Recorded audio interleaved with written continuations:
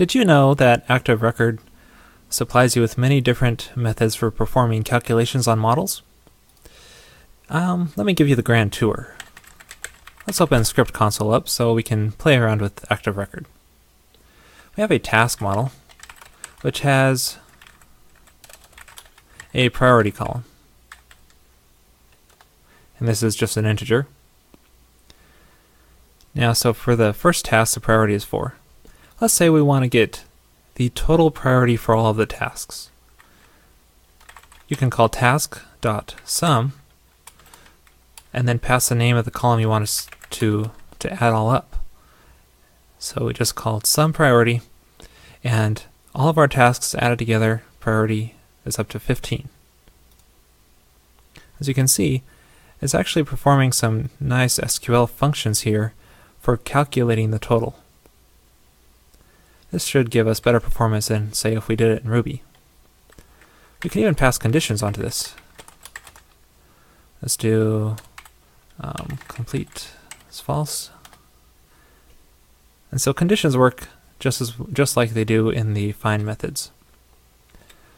Let's try a different method other than sum. There's maximum,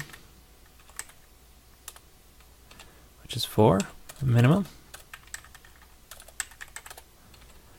And there's average.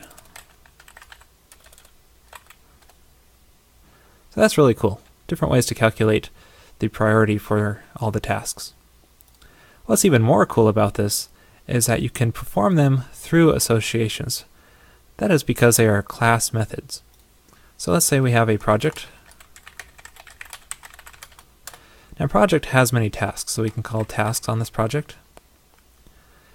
And as I said, you can perform the calculator methods through this, just like you could with any other class method. And it automatically scopes the find for all of the tasks inside of the project. And you can even add more conditions onto this.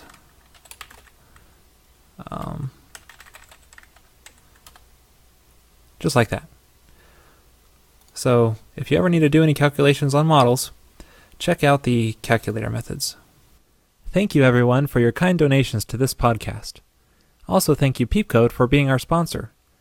Your guys' generous contributions allowed me to get this new microphone, which is much better quality than what I had before.